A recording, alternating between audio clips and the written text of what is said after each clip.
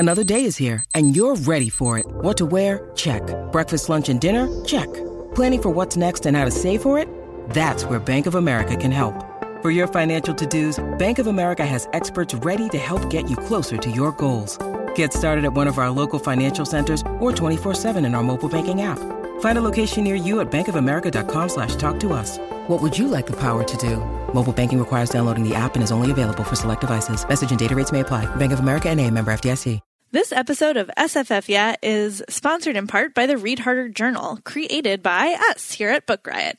This reading log consists of entry pages to record stats, impressions, and reviews of each book you read. And evenly interspersed among these entry pages are 12 challenges inspired by Book Riot's annual Read Harder initiative, which began in 2015 to encourage readers to pick up passed-over books, try out new genres, and choose titles from a wider range of voices and perspectives.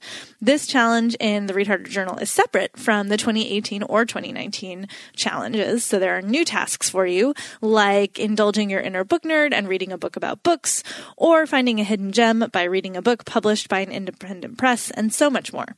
Each challenge includes an inspiring quotation, an explanation of why the challenge will prove to be rewarding, and 5 book recommendations that fulfill the challenge. So go to bookriot.com/readharderjournal to buy one. Welcome to SFF Yeah, a podcast dedicated to all things science fiction and fantasy. This is episode 45, and we are recording on January 25th. I'm Jen Northington, and I'm here with Sharifa Williams, and we're coming to you from Book Riot, and today we're going to talk about weird sci-fi and fantasy. And drink fancy bubble tea. Yes. I know. I had to tell Sharifa, I was like, we need to record 5 minutes late because my friend is bringing me surprise bubble tea because I live a charmed life. Those are the best surprises. I'm over here looking at my plain old sorry tea, and it's just not cutting it anymore. But whatever. I'm sorry, Sharifa. It's okay. It's fine. I have no friends. That's not. Yeah, you need to train Tabitha to fetch you bubble tea. I know. Cats need to put themselves to use. I think like the next weird fiction book that needs to be written is going to be about cats that are sort of Jeeves Butler characters. Yes. And it's never explained how that came to be or why. Especially since cats have a terrible temperament. So I'm on board for this. I'm on board for it. Okay, good. I'm glad. Well, before we get into news and other strange ideas, I'm going to tell you about our first sponsor, which is us. Today, we're sponsored by our Unusual Suspects giveaway of $100 to the bookstore of your choice. I love these giveaways where you kind of get to decide what books you want in whatever genre you like, because I fantasize about what I would get. So if that sounds exciting to you, we're giving away $100 to the bookstore of your choice, Amazon, Powell's, your local indie that sells e-gift cards, whatever. So to enter, go to bookriot.com/mystery giveaway and sign up for Unusual Suspects, our fantastic mystery thriller newsletter that covers new releases, book news, backlist reading recommendations, book deals, and more. So thank you very much to us for sponsoring today's show. Mm-hmm. All right, let's get started with some news. And I wanted to talk about this Shadow and Bone series that's coming up from Netflix. I was very excited. I was not the only one who was very excited about this news. We posted it on Book Riot, and people were flailing and screaming and doing a lot of Muppet arms. I was enjoying that a lot. So Netflix has officially greenlit this project. It's an 8-episode series. And interestingly, it's going to combine both Leigh Bardugo's debut novel, which is Shadow and Bone, which is the first book in the Shadow and Bone trilogy. And it's also going to combine Bardugo's Six of Crows, which is the first book in the Six of Crows series. That was super interesting to me. And here's another thing about my reading habits that I've mentioned before, and that is not anomalous to me. I'm sure a lot of you out there can relate, but I'm the horrible person who will read the first book in a series and then not finish that series. So I have read the first book in the Shadow and Bone series and the first book in the Six of Crows series, and I have not read the other books in those series, which is preposterous. Like, who does that? It's terrible. But I've read both of the first books, and I'm really curious as to how they're going to combine these two, because they do take place in the Grishaverse, which is this huge, like, really impressive world Leigh Bardugo has created and that she's really known for, and a lot of people really love. I love it. But they're so different to me. And I don't know if perhaps some of that is because I haven't read, like, the last book in the Shadow and Bone series, but it just seems like it's going to be a very interesting process to combine those books. But the show it has some really interesting people behind it. It's going to be created, written, and produced by Eric Heiser, who also did Bird Box. If you saw that on Netflix, that was a huge hit. I watched it myself. I think I mentioned last episode. And it's also going to be produced by Sean Levy. He's the executive producer. And he executive produced Stranger Things, another super popular genre Netflix show. So it's really interesting that these pretty successful people are behind it, including Leigh Bardugo, who is also going to executive produce the series. And that is, to me, it's always like extra relieving, I guess. It makes me feel a little comforted when I see the author of the works really invested in and participating in the adaptation of their book. So I trust Leigh Bardugo. She's such an amazing writer, and she has such a clear vision of the Grishaverse and her books that I am kind of not worried about how this is going to go. I'm more curious than anything. And yeah, I'm just really looking forward to it. It's going to be a while before it comes out, but it's kind of incredible news. I'm a little bit surprised it didn't happen sooner, but there have been a lot of books coming out, so I guess it was a matter of time anyway. I think it's interesting that they're doing it as, like they're saying from the start, it's an 8-episode series. Like, it kind of implies that it's a standalone miniseries. Yeah. With both of the series that, you know, like Shadow and Bone and Six of Crows. So that, I don't know. I think that's interesting. Yeah, I don't know if they're, like, they've been doing these things a lot where they'll have this limited run series, but then I am always suspicious of, are you just saying that so that, you know, this is like the trial phase, but really there's probably going to be more seasons of this show if it's successful, but they don't want to, like, say that right away. So I never know if this is just like a weird marketing way to say, like, oh, this is just the first season of what might become a bigger project or multiple seasons. So I don't know. We'll find out. We'll find out. We will. We always do. All right. Let's see. We have some exciting news. Yes.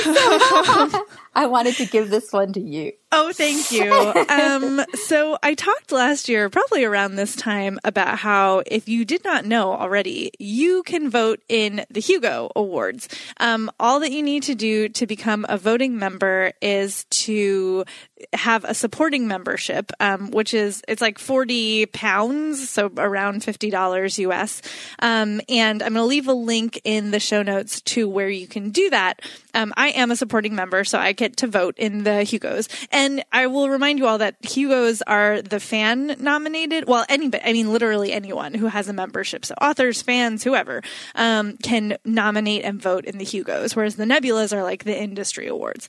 So I was working on my nominations card, and one of the categories for the Hugos is there's two fan categories. There's fan cast and fan writing. And lo and behold, there's this great spreadsheet of doom is what it's called. I'll link to this in the show notes as well, that like keeps track of who's eligible for each category. And somebody had put SFF in the fan cast tab as like eligible for a Hugo nomination, which doesn't mean that we're going to get to the actual ballot. It just means we could. So I just want to thank whoever put us on there. This is really delightful. And I actually had not realized we were eligible. So that was a really glorious moment of our days. So thank you for that. Also eligible are our good friends Swapna and Preeti, who do the Desi Geek Girls podcast. Super exciting to see friends listed on there who are doing awesome work. So if you would like to vote in the Hugos, which I highly encourage you to do because, you know, we've had a really good run. N.K. Jemisin won 3 in a row. Like, we're starting to make strides in terms of representation in awards. But like, let's not rest on our laurels. Let's make sure that we continue voting to be the change that we want to see in sci-fi and fantasy awards. So I encourage you to become a supporting member and to vote. And there will be all of the information in the show notes. You can vote for who you ever want. I'm not telling you how to vote. I'm just saying you should vote. That's all. Jen and I were basically like, it was impossible to do anything else the rest of the day when we found out because it was just so exciting. I had no idea either.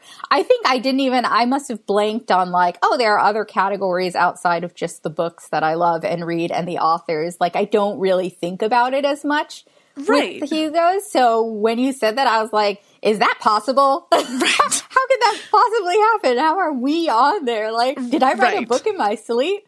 So this is like super exciting. And I just wanted to also say thank you to whoever put us on the list. Yeah, it's funny. You know, the joke is like, oh, it's an honor just to be nominated. It's like, it's an honor just to be on the spreadsheet that indicates that we could potentially be nominated. Like, that is an honor.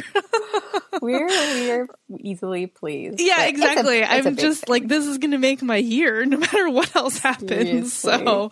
So that's delightful. So wonderful. It's nice to have some good news on a Friday. It is. It is. Okay, so let's see. Oh, I wanted to talk about an update to Bandersnatch because we talked about it the last episode and about my very interesting experience with the show. This is that Netflix series that is Black Mirror, basically, but this was their interactive show.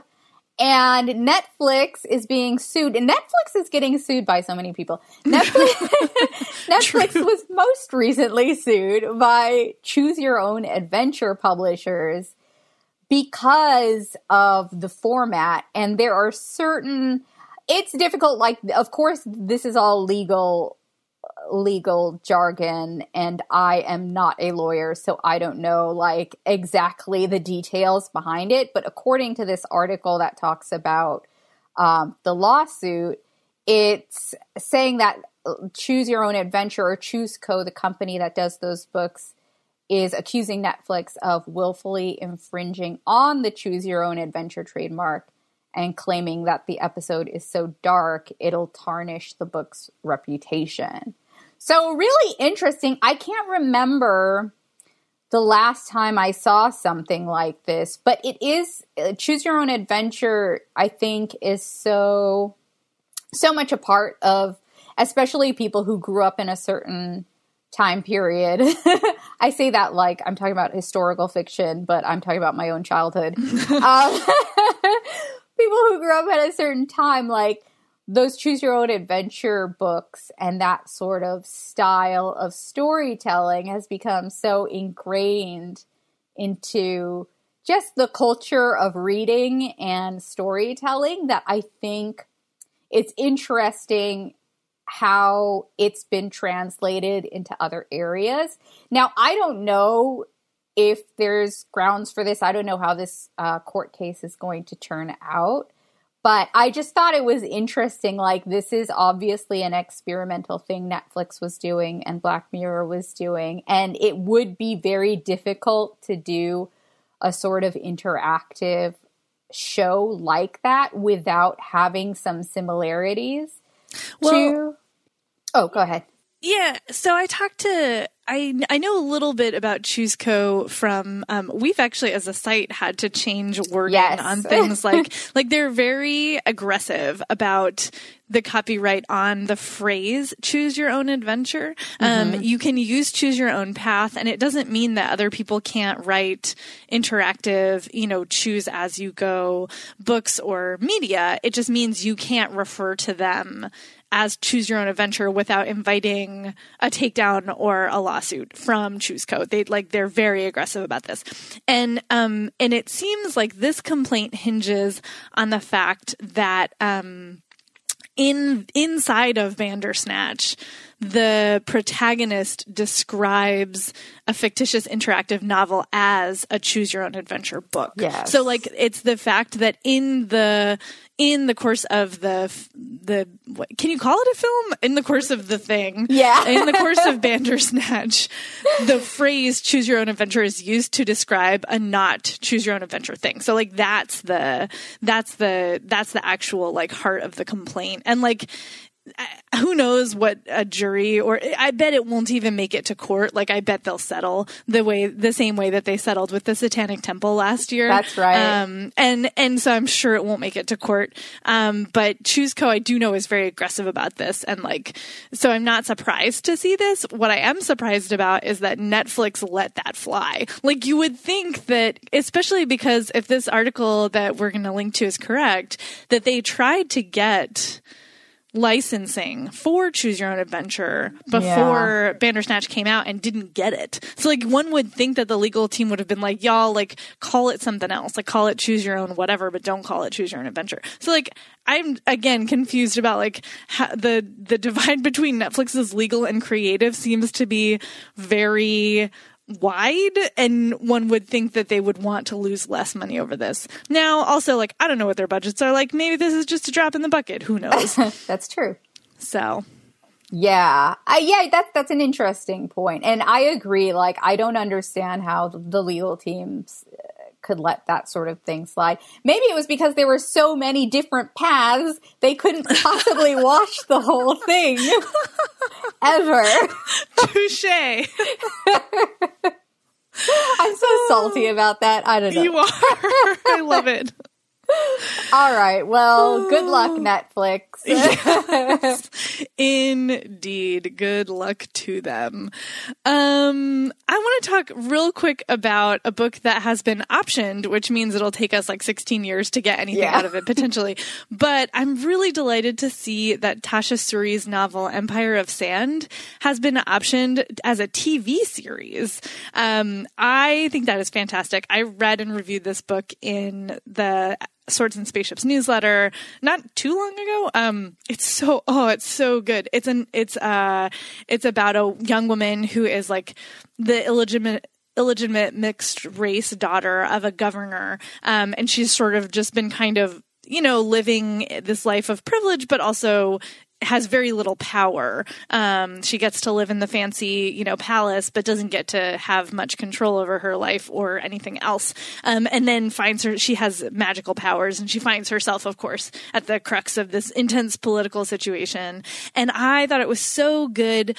And it's so nice to see a hijabi heroine, and it's very Middle Eastern inspired, and I think is it Mughal Empire? I think that's right. And anyway, it's just great. It was really, really immersive, and I can totally see it in my head. I worry that unless they have a good enough budget, it will be hard to turn into a TV show. It seems to me that a movie might have made more sense, but I also if I'm going to get more of this world, I'm not sad about that. So it'll be really interesting to see what directions this goes in. Hopefully it won't be stuck in development hell for forever, because I would like to see something like this on the screen sooner rather than later.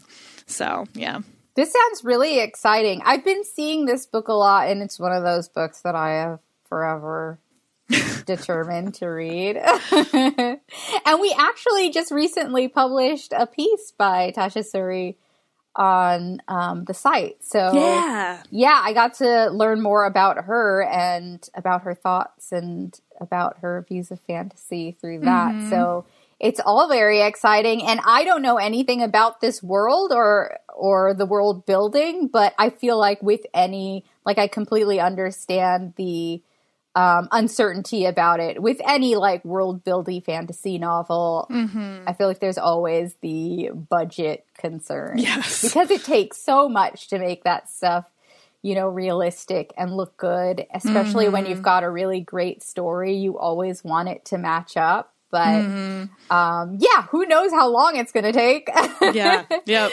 But I'll be looking forward to it and to seeing where it actually gets released. Cool. Well, I think in the interest of actually staying on time, maybe we should move on from news. Oh, yeah. Well, let's see. Let's do our second sponsor before we get talking about our weird sci-fi fantasy. So our next sponsor is Mulholland Books, and they are sponsoring on behalf of, excuse me, how do words work? The book that they are sponsoring is Golden State by Ben H. Winters. He, as you might recall, is the New York Times bestselling author of Underground Airlines and The Last Policeman trilogy. The second novel in that trilogy was an NPR Best Book of 2013 and a winner of the Philip K. Dick Award. He's won other awards for lots of other things, so very well-known writer. And this book is about a strange alternate society that values law and truth above all else. The main character, Laszlo, is a 19-year veteran of the speculative service. He lives in the Golden State, which, as you might have guessed, is a sort of alternate California, where certain members of the American population retreated after the erosion of truth and the spread of lies made public life and governance impossible. And inside of the Golden State, knowingly contradicting the truth or speaking a lie is the greatest crime. And this is Laszlo's job, is to stop these crimes. So this is a journey into post-truth society. They're calling it a Fahrenheit 451 for our anxious times. Certainly seems timely. And it's got a ton of blurbs from lots of great writers, including Blake Crouch, who is the author of Dark Matter, which I know a lot of folks read and loved. So if you are in the mood for like an alternative near future dystopia sort of, what is this reminding me of? Philip K. Dick, actually, considering that he won an award. Yeah, it feels very Philip K. Dick to me. So if that appeals to you, you should definitely check it out. Again, that is Golden State by Ben H. Winters, and that was sponsored by Mulholland Books. Thanks so much for sponsoring the show. And you're up again. It's me again. Okay, so we're talking about weird fiction and weird sci-fi fantasy in particular. Yeah. And it was funny when we were putting together the agenda, because I was like, well, this one is fantasy-ish and this one is sci-fi-ish. Like, but that's the whole point of weird fiction, is that it kind of doesn't fit neatly into any one category. And I want to give shout-outs to a couple of authors who we're not going to talk about on the show because they're pretty well known, but just to like sort of give you a rubric for where my head was. I was thinking about, for example, Jeff Vandermeer, China Miéville, Lauren Bucas, a little bit of Tade Thompson too. Like those authors are all sort of, I think, you know, blending genres and doing stuff. And you put down the book and you're like, what did I just read? Like, what did I just read? Why is this so hard to sum up? So, yes, so that's kind of where I was in my brain when I was putting together my picks for this. Does that sound right to you? That sounds right to me. I really did have to stop and think about what exactly weird fiction was, because it also blends into a lot of different, not just science fiction and fantasy, but like a lot of different subgenres. And there are some subgenres that sound like weird fiction that could also be like magical realism can also fit in there sometimes. So I really had to stop and think about it. And I ended up landing in a place of like, well, where do I see like this sort of uncanny feeling? Where is it like not just not explained, but there's like a certain sense of, oh, this is kind of grounded in reality. There are weird things happening, but I can't quite put my finger on what's going on or why. So yeah, it's a fascinating genre. And I know that very recently there have been a lot more books coming out in the weird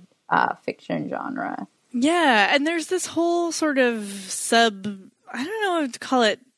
It's not exactly a genre, but like there's a movement, I guess, that started back in, I want to say the I'm going to get this wrong. Anyway, the new weird is what Yes. they've been calling it. Yeah. And China Mieville is like, a poster boy for that. Exactly. And so there is a sort of, there's even like a name for the sort of writers who are collectively doing this thing.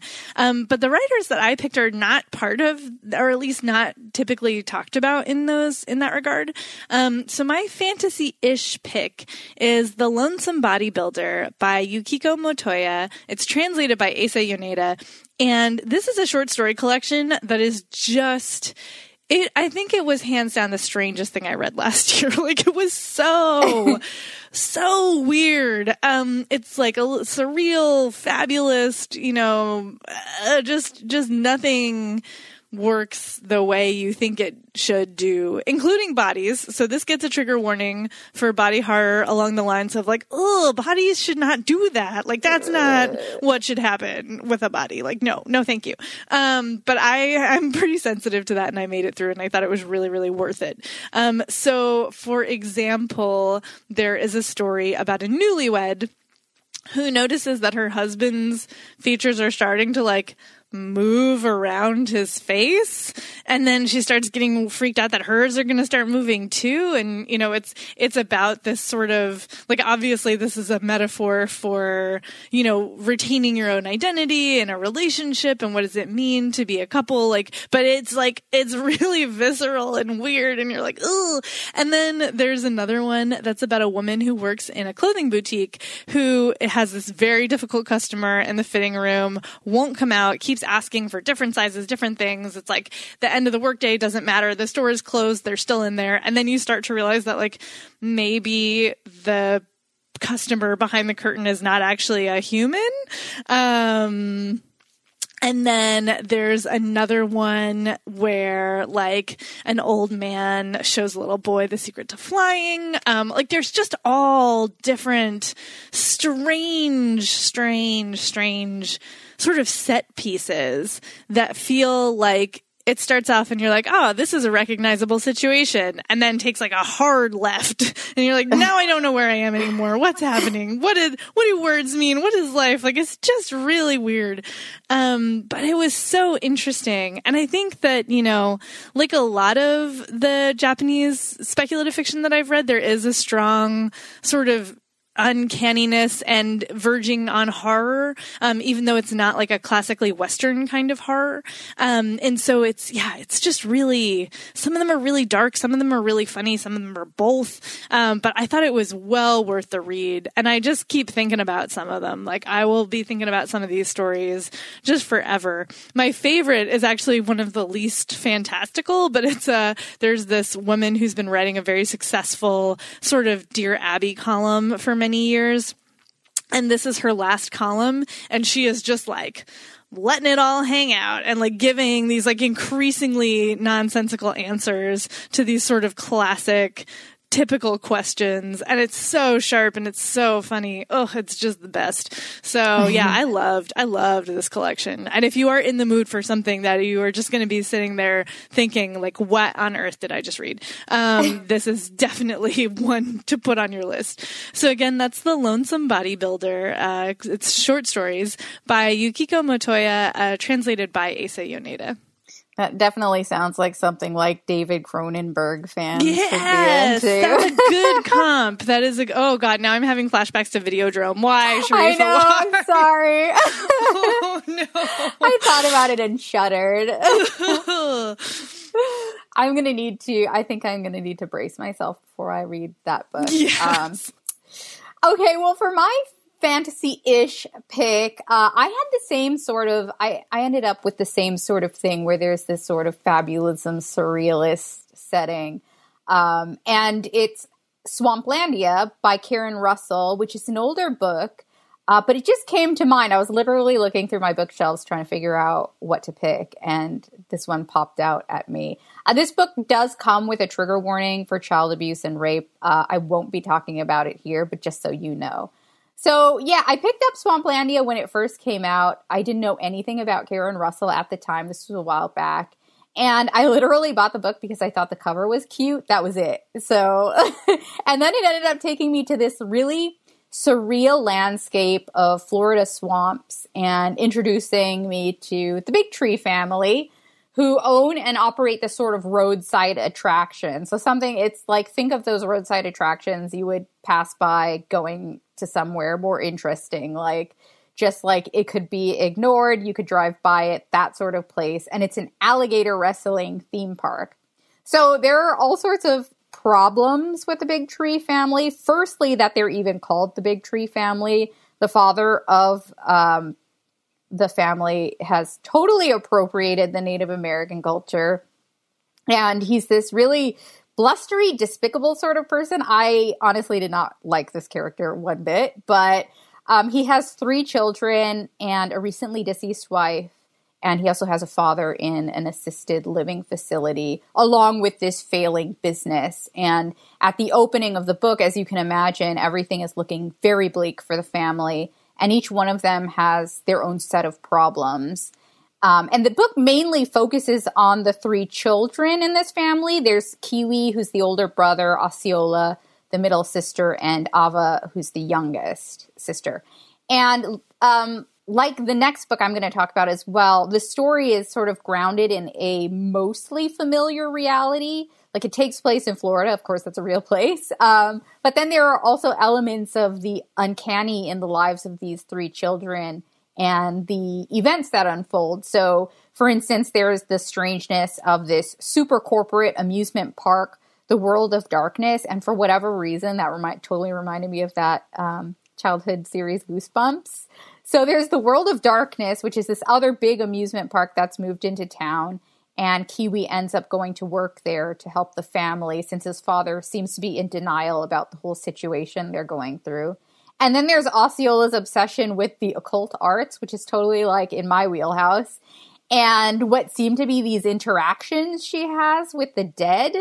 And then there's also Ava's experience and her perceptions of her family and her involvement with Osceola's paranormal activities. And there's this journey she takes through the wilderness with this mysterious figure called the Birdman. I felt really disoriented reading this book, which is an experience I have with a lot of weird fiction, and an experience I kind of enjoy about weird fiction and surrealist and fabulous fiction. And maybe it's also because I went into it not knowing anything, but also because of Karen Russell's brand of storytelling, which is weird and fabulous and Southern Gothic in this case. So I feel like if you like We Have Always Lived in the Castle by Shirley Jackson, you'll probably like this book. And Karen Russell also wrote some other books that might be recognizable. There's that short story collection called St. Lucy's Home for Girls Raised by Wolves. And then there's another collection, Vampires in the Lemon Grove. They were both pretty buzzy, I think, when they came out. And I think there were some people like me who perhaps saw the cover of the book or read the synopsis and thought this was going to be like this lighthearted, sort of magical, whimsical tale. And in a lot of ways it was, but there's really this tragic undercurrent. And there are some really horrible things that happen in the story. And I remember a lot of people finding that really jarring and being upset by it. So I feel like the warning is kind of necessary to know that when you're going into this story. But he did enjoy it. My favorite character was Ava, and her strange and really harrowing journey. So again, if that sounds interesting to you, that was Swamplandia by Karen Russell. Yeah, I was one of those people who it was so buzzy when it came out, but people were like, oh, it's this like, dark satire about a family in the Everglades and there's alligator wrestling, and like nobody was like trigger warning. Yeah. And so when I read it, I was totally unprepared for all of the dark stuff that happens. And I was just like, oh my God, like I was glad I read it. It was really, really good. But yeah, definitely not like a lighthearted, whimsical tale. I will say that I've read Vampires in the Lemon Grove also, and that collection is pretty fun. Like there's minimal, if I recall correctly, there's less harrowing in that. I mean, not to say that there's none, but it's definitely, it has a lot of really lighthearted pieces in it. So yeah. Oh, that's a good one. Yeah. Yeah. If you wanted something a little bit lighter, but you still wanted to get a feel for her, that might be one way to go. So good suggestion. Yeah. I did love Swamplandia also, though, for sure. Yeah, it's so good. Okay, my sci-fi-ish pick is Long Division by Kiese Layman, who is, I think, much better known at this moment in time for his memoir, Heavy, which is really, really good and which I talked about on all the books. But his debut novel is like a metafictional time travel coming of age story that is really bonkers and really good. Trigger warnings for family violence, racial violence, and the use of slurs by various characters. So it's not, again, not lighthearted. It has some whimsy, but it is also quite harrowing. And it starts off in like 2013, where the main character, City is his nickname, is 14, and he is part of this group that's going to a nationally televised vocabulary contest.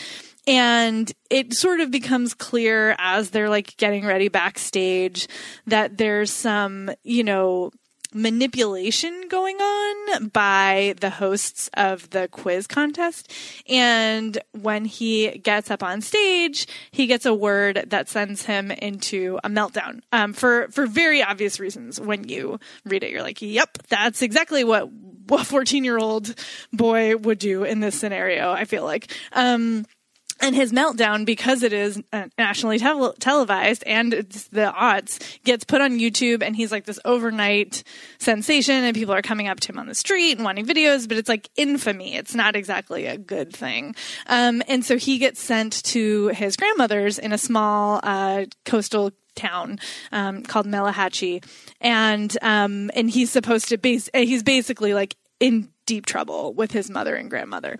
And he finds in the course of his, day before he gets sent away to live with his grandmother for a minute, he finds a book that doesn't have an author, and it's called Long Division. Here's the metafictional part. Mm-hmm. And the main character has his same name, but lives in 1985. And this version of City, who lives in 1985, finds a hole in the woods that lets him time travel, but only to like two places. He can either go to the future, which we assume is 2013. There's computers and cell phones, and back to 1964.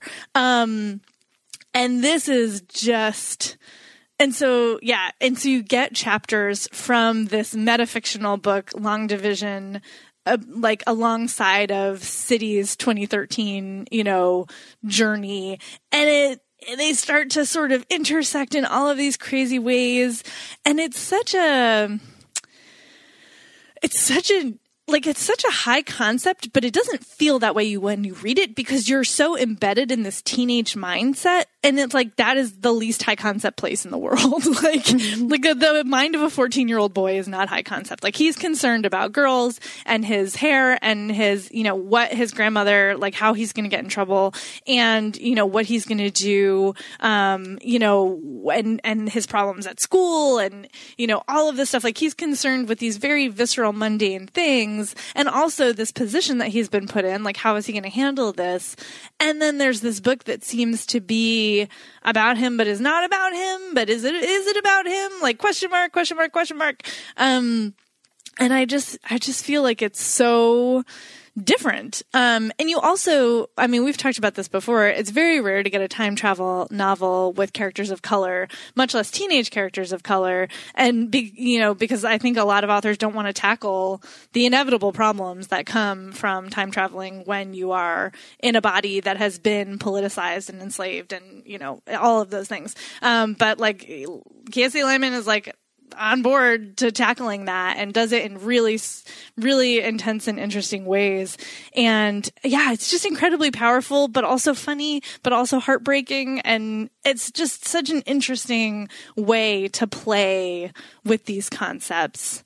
And it reminded me, it has a Victor LaValle blurb on the cover, and I was like, oh, that makes perfect sense. Like, alongside of like Jeff Vandermeer and China Miéville, Victor LaValle is also doing this kind of stuff, yes. Especially with the change Changeling, and I do feel like this is the kind of book that you could put next to The Changeling on a shelf, and they would speak to each other in interesting ways. So it's real weird, y'all, but it's really good. So again, that is Long Division by Kiese Layman. We're thematically on the same path. I feel like our books kind of line up. That's so funny. That's awesome. Okay, so my final pick is a new collection of short stories that veer in the direction of science fiction. So it's Friday Black by Nanakwame Adjei-Brenyah, and this is Adjei-Brenyah's debut, this is one of those books where I'm like, I can't believe this is a debut. And it came out late last year in October. I finally read it. I'm so happy I read it.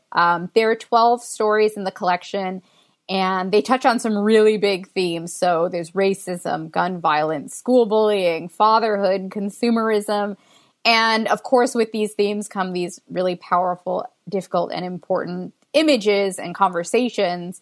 So, you should know this book does come with many trigger warnings.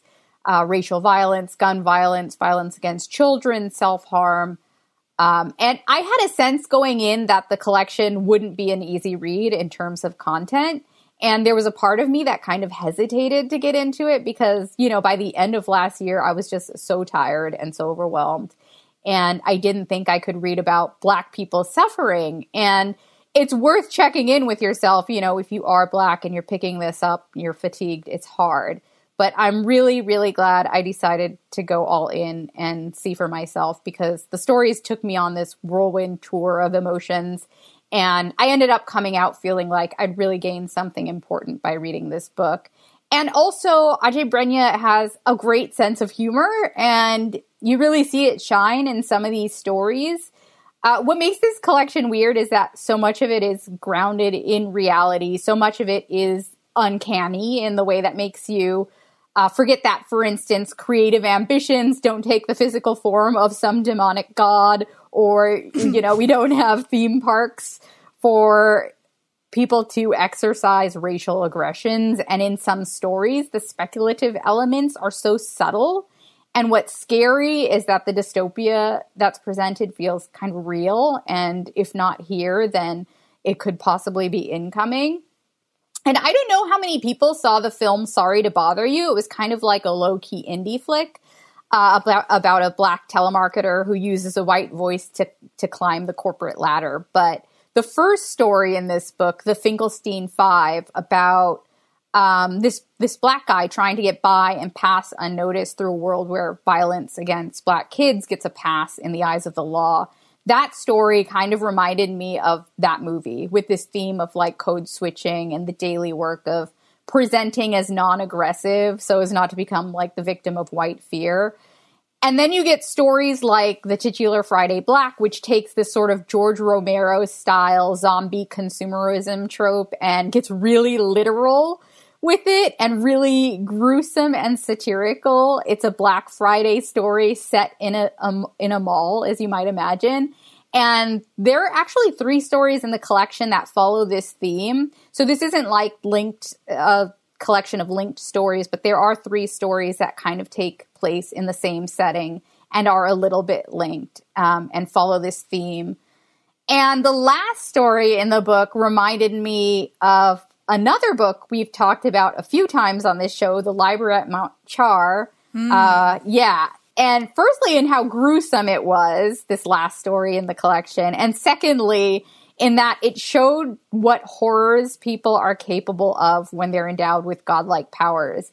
And that story just like completely left me bereft. It was such a perfect ending to this sometimes raw, sometimes cerebral, sometimes shocking, and really excellent collection. I'm going to be thinking about that story for a really long time. So again, that was Friday Black by Nanakwame Adjei-Brenyah. I got to read that one. You do? Oh, I really can't do. wait. You have to tell me what you think when you get to it. No pressure. I will. Ugh. Well, thank you all for listening as we went on this journey. If you have thoughts about what we've talked about, or you have theme ideas or any of those things, you can feel free to email us at sffyeah@bookriot.com. You can also review us on Apple Podcasts if you are so inclined. It helps other folks to find this show, and it juices the algorithm, so that's always nice. You can find us online. I'm on Twitter. It's JenIRL. That's JENNIRL.